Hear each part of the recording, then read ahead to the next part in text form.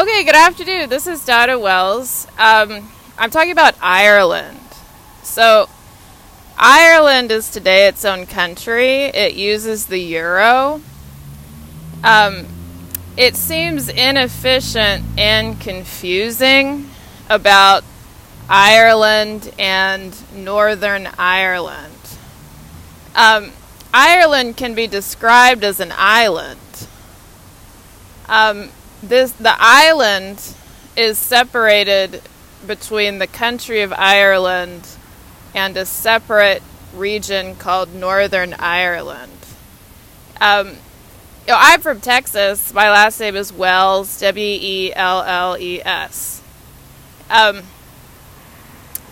If it were up to you, should Ireland be a country? From the American perspective, Luxembourg is a country, Liechtenstein is a country. The Americans don't, it's hard to keep all this straight. If it's too small of a region, it should be a country.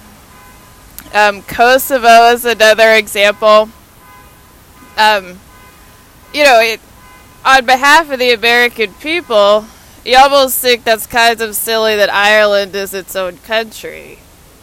I'm an Episcopalian. I'm a member of the White House Church. My uncle was the Bishop of Kansas City. Edward Randolph Wells II was the Bishop of Kansas City. Kind of all I have to say about Ireland is like Ireland jokes. Because I think that's a cliche. This ain't exactly the Mississippi. It's just not a big country. But in the modern age, it's really famous about the trade between Poland and Ireland. And so, again, from the American perspective, it becomes then overwhelming because obviously the Germans invaded Poland. Is Poland a nice place to live?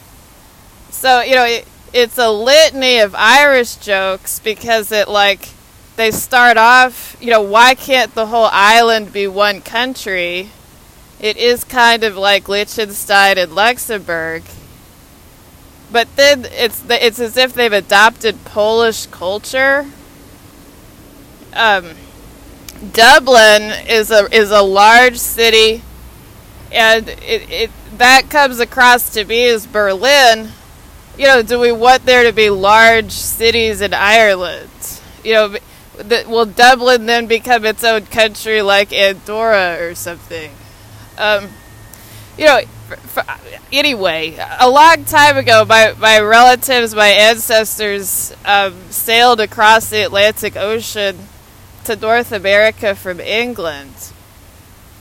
In the modern age, what is really famous is all this trade between Poland and Ireland. Ireland, the country, is different than Ireland, the island. The Americans aren't going to have a lot of patience for such a small island being divided in such a way that it's two different countries. As it is confusing, it is inefficient. And, can the Americans just say, I'm inclined to get out the map and redraw some of this stuff. Sometimes Poland isn't even a country. So the image is all these people in Dublin praying to Warsaw or something. So this is Donna Wells. I'm in Bethesda, Maryland. Have a really great day.